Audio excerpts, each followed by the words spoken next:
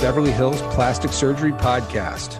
I'm Dr. Jay Calvert, and I am on via Zoom with the great and famous Dr. Millicent Rovelo. How are you? I am good. How are you?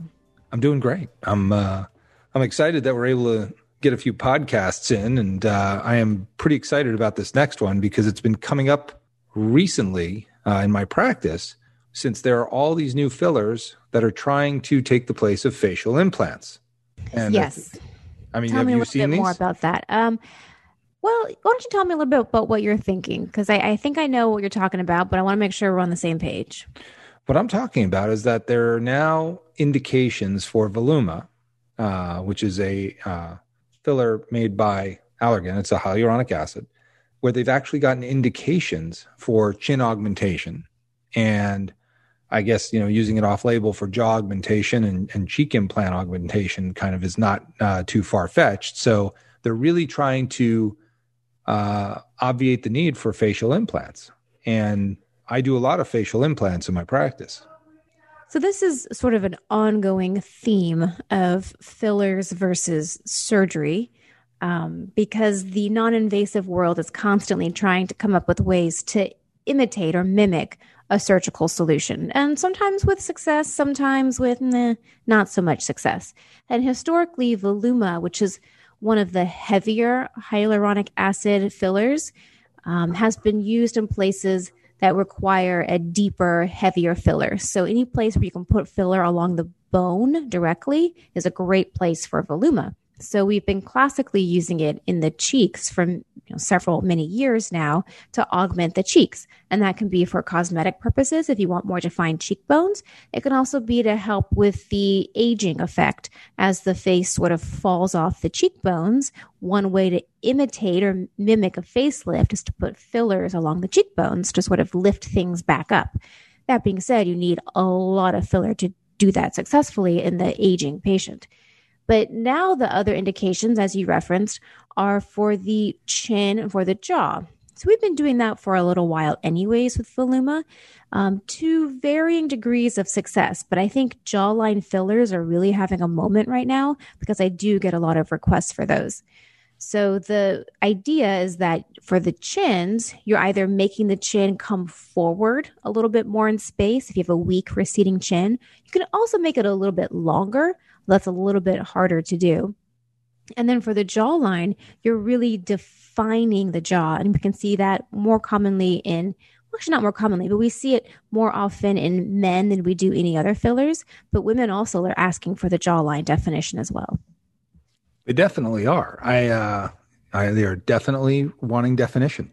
Yeah. In fact, I had a patient. I did a revision rhinoplasty with a rib graft, and then did her facelift. And then after, she said, "Don't you think it'd look great if I had some jaw implants?" And I said, "I don't know. Let's put some filler." So put some filler in, checked it out, said, "You know what? Looks pretty great." Went back, put in jaw implants because she didn't want to have filler all the time, but she also felt that the filler was not the crisp, clean look that she was looking for. So artistically, she was not really thrilled with the filler because I agreed with her. I think the filler is great and it's a good way to kind of test things or to see things. But I think if you like it enough, it's pretty straightforward to get these facial implants placed. Yeah, I'm always very suspicious when I see these befores and afters on Instagram with the jawline fillers. I am super suspicious because I don't know. A lot of them just look very altered to me. Because especially if you have an older patient that has some loose skin, you're not going to get this crisp, clean jawline with just fillers if there's saggy skin hanging over it. So I think look at the befores and afters with a little bit of grain of salt in terms of what they're actually accomplishing with fillers. The best person to have jawline enhancement with fillers alone is someone that's probably younger with good skin tone and a face that's not too heavy. So you can actually see the definition come through. But really, if you're looking for that definition and you have a heavy face, whether you're younger or older, a lot of times you need to do something with liposuction, or if you're older, maybe even a facelift, just to define that jawline before you start enhancing it. Absolutely. I mean, you gotta look at the limitations of each operation or each filler, and also the limitations of the tissues that you're asking them to work on. Again, as you said, the younger patients are going to get better results.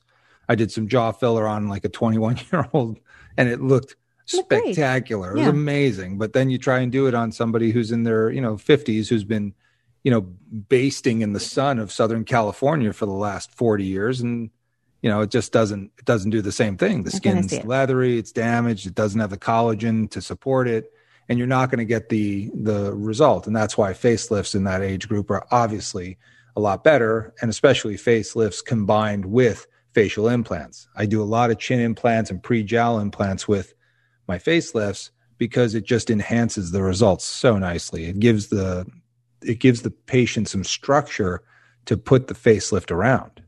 Right, because that's part of the aging process. You're not just losing tone, and gravity is not just the only thing working on your face. You actually lose bone volume. You have bony loss. And that is part of the aging process, and kind of even unknowingly what the eye recognizes when they see a young versus an older patient is that bony loss in the whole facial skeleton. So it makes sense that you would want to, enhance that or bring that back with the facelift.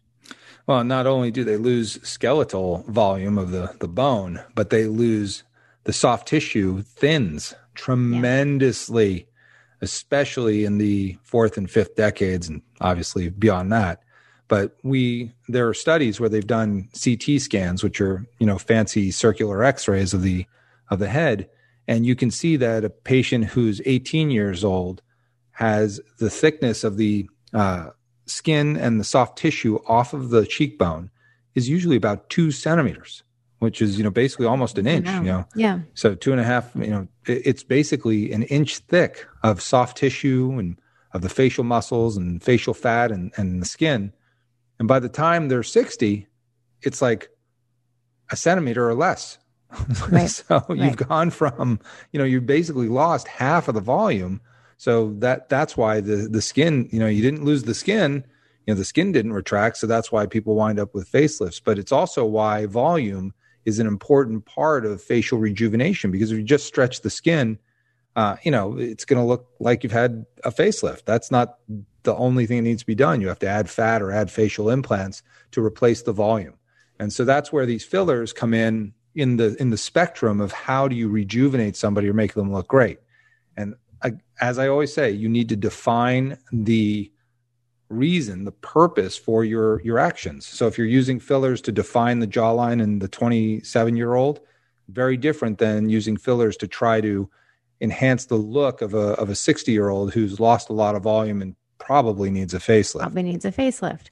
And so but even with the young patients getting fillers, it is a commitment. I mean, the fillers are temporary. They're designed at best, they'll last 18 months. But I would say in general, you're looking at 9 to 12 months across the spectrum. Yeah. And that gets expensive. I mean, you're putting jawline, chin fillers, cheek fillers. That's easily a couple of syringes. Each syringe is $1,000. So every, 9 to 12 months, you're dropping a couple of $1,000. Whereas if that's the look you want, you might have an actually cheaper result using the implants because they're going to be more or less permanent. Yeah, the implants aren't cheap either, though. Implants aren't cheap, and it is a surgery, but you're not coming in every 9 to 12 months to have it, No, you're redone. done when it's done. When you're done, it's done. And for the cheeks, the same thing. People always ask, well, can we use fat in the face, or can I inject fat and get the same look? You can. I mean, certainly do fat with facelifts. But even with that, I'm a little conservative with the fat because I don't like fat balloon faces. And as we age, we get more fat and it goes to the same places. It goes to the face. If you put fat in the face, I've seen women come in with these super fat chipmunk cheeks and they weren't like this 10 years ago, but they had fat grafting to their cheeks. And as they got older and gained weight, it went to the face. And so I'm pretty conservative with the fat grafting in the face. And I think that's where implants might be a good option because they're not going to give you that fat chipmunk look that fillers or fat can give you. They just give you a nice sculpted, volumized look. And we have all seen The overfilled face. Oh gosh, it's the worst. It's the worst. I'm like, people have do you taken think this that's good? advice. No, they hear, oh, when you age, you lose volume. Let's put it back in the face. And it's this extreme. It's not good. It's not good. There was a story by Dr. Seuss in the Sneetches on the Beaches book. It's a very short story called she named them all Dave or something like that. And so the story goes that there was this woman, she had like 27 kids and named them all Dave. And then Dr. Seuss then goes through the names that they could have used instead. And one of the names is Oliver Bolivar Balloon Face. And I can only think of that story when I see these people. I'm just like, oh my God. And it's just, it just, you see them. And of course I think of that name. I don't say it out loud, even though I'm thinking it while I'm looking right at them or talking to them. I'm just like, oh my God, this is a total balloon face. And it's just a sad attempt to try to fill up that skin bag. And it's just terrible. No, you need a little bit more than that. You need to address the aging face from all aspects that it's aging. Bony loss, sagging skin, loss of volume, and keep it appropriate. You know, you're not 22 years old. You're not supposed to have a fat, chubby face. It looks weird. And don't take your plastic surgical advice from Dr. Seuss. What would you like to do? I'm going for the Oliver Bolivar balloon face look. Could you just pump some more stuff in my face, please? That I think is going to do it for me. As you definitely see it. By the way, worst culprits of that are probably people in the industry who just have access and they become addicted to fillers. Yes. Don't you think? Easy to do. I don't want to name names. Sure. No, I mean, I know we've talked about this before. We go to our meetings, our plastic surgery meetings, our nationwide conferences on a yearly basis. And a lot of times the plastic surgeons will bring their office staff with them, you know, because they have other meetings and things that they can do while they're there. And yeah, a lot of the staff are starting to look a little Oliver Bolivar balloon face because they have the access. Like, oh. And then as you pump it up, and then once you see it start to go down, you start freaking out that you're losing it. So you put some more in right away, and it's just this never ending cycle. You can't go that route. No. When you need the facelift, jump on the table. Someone in your life needs to be telling you, stop with the filler. Actually, one of my residents that I graduated plastic surgery residency with, we made a pact that we would tell each other if we had gone too far. Got it. That's very important. Please step away from the filler. Just put the needle down and step away from the filler, ma'am. But there are men that do it too. I think men go filler crazy also. Yeah. They look a little weird. Yeah, you got to be a little bit more, even more precise with the male face because you don't want it looking too female and puffy. Yeah, and that's what you get. You get a very feminized look. Which, if you're going for that, which is what great. you're going for, then fine. Yeah. But I don't think some of the guys that I know, I don't think they're going for that. But one of the things that turns out to be a thing in plastic surgery is men getting filler in their lips, and they try it because they know that as we get older, our lips get too thin, right? And so they're trying to put filler in. And I honestly would think that, and this is very weird to say this, but I think if men are going to try to rejuvenate the lips, I think that actually fat or dermis fat grafts are better in men. Yeah, I could see that. It's not as puffy. It's not as puffy. It doesn't have that, fish lip look. And I don't know that fillers work so well for the thin-lipped male as they do in women. And because I think it does just create too much of a effeminate look. And I think if you were to run a dermis fat graft through the lip, now, granted, for the first 2 weeks, it's going to look like they got hit by a 2x4, but after that, it should calm down and look pretty good.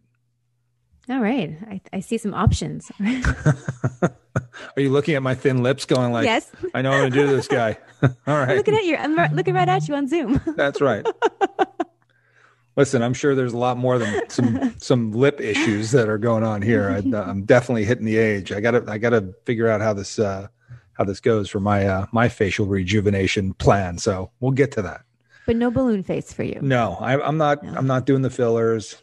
I do Botox. I like the Botox in me. I think that makes a big difference. Everybody should do Botox. Yeah, it should just be like in the water, like fluoride. Totally. Like age 25 or so, you should probably start thinking about it because it is preventative. Probably, I don't know. I think people in sunny areas of the country a lot sooner rather than later. And people that live in Pittsburgh, where there's only 60 sunny days a year, you don't have to worry about it ever. I mean, True. that was something I have to tell you this story though, because one of the things that really woke me up when I got here was doing facelifts in Pittsburgh during my residency was a completely different experience than doing facelifts in Southern California. I went from lifting butter skin that had never seen the sun to, lifting, weathered, tanned leather, cowhide leather faces that I was just like, wait a second. I had to change my whole technique. It was completely different. It's really true. And you just kind of have to think about that as a facelift surgeon. I always think, when I'm talking to patients, like, where are they from? What have they, how much sun exposure have they had? And is their skin quality good? Because, a lot of the stuff that we have to deal with here is totally overbaked and irradiated. Yeah, for sure. It's straight from the beach. Not me. I'm going to be in my beekeeper outfit for the next 20 years. Yeah, you're all set. You got the vamp approach. That's the way to do it. Well, that's the way I've done it too. I've been in the operating room for the last 30 years. And the operating room, that helps. It does. You're refrigerated. You're kept out of the sun. It's a good thing. That definitely preserves things for a while. Yes. Well, I think we've kind of gone through it on these filler facial implant questions. Again, it's always a battle between fillers and surgery. I think you have to know when to pick the right direction and know what your goals are. And that's how you'll get to the right answer. You said it well. That's what it is. Well, in that case, this is the Beverly Hills Plastic Surgery Podcast coming to you from the 90210, sort of. The Beverly Hills Plastic Surgery Podcast is brought to you by Rock Spa. This is MediSpa, located both in Beverly Hills and Newport Beach, providing services such as Botox, fillers, lasers, and Ultherapy, as well as hydrofacials and all the aesthetic products you could possibly need. It's run by the medical director, me, Dr. Jay Calvert. Rock Spa Beverly Hills is located at 120 South Spalding Drive in Suite 340, Beverly Hills, 90212. The phone number there is 310-777-0496. And Rock Spa Newport Beach is located at 1617 West Cliff Drive, Newport Beach, California, 92660. The phone number there is 949-640-1111. You can go to their respective websites, rockspanewportbeach.com or rockspabeverlyhills.com. Rock Spa was created to help my patients maintain their aesthetic beauty in between whatever operations they have throughout their lives. It's something that allows patients to come in, get their facials, skin treatments, take care of all the Botox, fillers, and lasers that they need to keep up their beauty. And if they've invested in any of the aesthetic operations I perform, it's the way to maintain those operations. If you mention this podcast, you will get the members' pricing for your hydrofacial. The Beverly Hills Plastic Surgery Podcast is the way that Dr. Ravello and I talk about the issues that are important to us in plastic surgery. But there's nothing better than getting to take care of our patients and do plastic surgery. Our practices are located in Beverly Hills, and I also have a satellite office in Newport Beach. You can learn about my practice at drcalvert.com, and you can reach my office by calling 310-777-8800, and that will get you an appointment either in Beverly Hills or at the Newport Beach office. My practice is located in Beverly Hills. Our office phone number is 310-954-1355. You can also contact us directly through the website, which is rovelloplasticsurgery.com. We look forward to seeing you in the office for some aesthetic tune-ups.